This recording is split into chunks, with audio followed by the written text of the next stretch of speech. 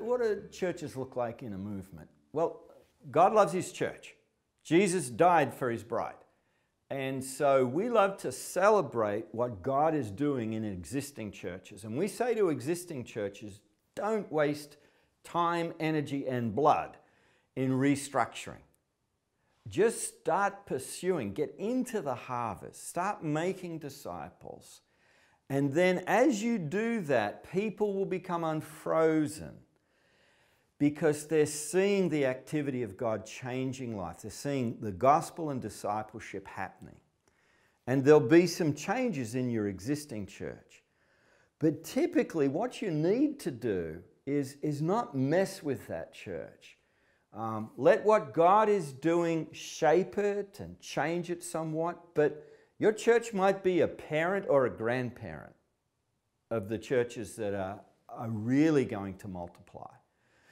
So you want to honor and bless what you already have, but get into the harvest. Start training your people, see who steps up, and then fan that flame. But reassure everybody we're not enforcing this on you. But this is what the churches in a movement need to look like. You know, and my wife and I have done this. We planted a church so that we could preach the gospel and make disciples. And so all the energy went into the public service and the funding, and I mean, I had to get paid. The sound system, the band, we just put a lot of work into that, and eventually we were able to get into the harvest. But first of all, we had to sort of build this thing. Well, there's another way, and that is start with the gospel.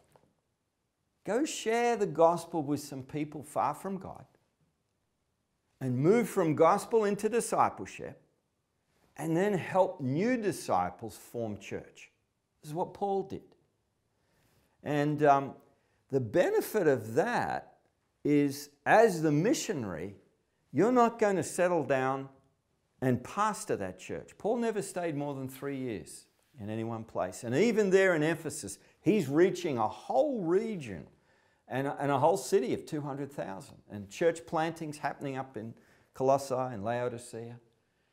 So it's gospel, it's disciples who are learning to follow and obey Jesus. And then as part of their discipleship, you're going to open the book of Acts, Acts chapter 2, 36 to 47. You're going to help those disciples early on discover, well, what is church? What do God's people do when they come together as community? What does it look like? What does it feel like? And you're going to get them to tell you.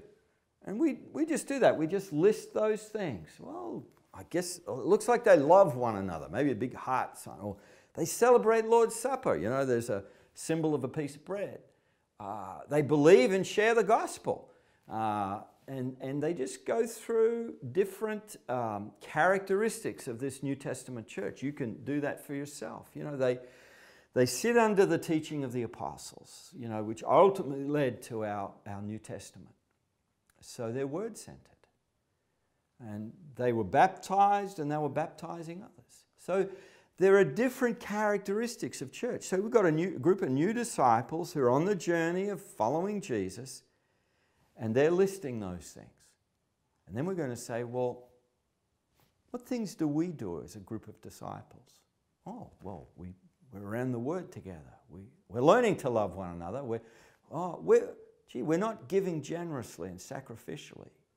That's something we need to do. Well, do we have some leaders? There was leadership in the New Testament. Oh, no, but, well, I guess you're our leader because you've helped bring us together. But, yeah, but I'll be moving on eventually. So, you know, what are the characteristics of New Testament leaders? Let's look at Timothy and Titus. You tell me, guys. What does a leader look like? Well, is there anyone in the room who aspires to be like that? Well, yeah, Gary, but, you know, he's still got that raging temper of his, and he's got some stuff to work through. Well, Gary, are you up to working on those issues? Because you might be a leader of this group if you do that. And so you're now helping, this is happening all around the world, you know, without sound systems, without lots of money, just new believers, but they're reading the Word of God together, not just for knowledge, but knowledge that leads to the obedience of faith, and present with them is the Holy Spirit. And that's how you form church. And so you might say, well, that's a long way from how we do church right now. That's okay. We'll just have some children, some grandchildren, and some great-grandchildren. And maybe some of the new believers will just, they'll read that Acts 2 and they want to be part of your church.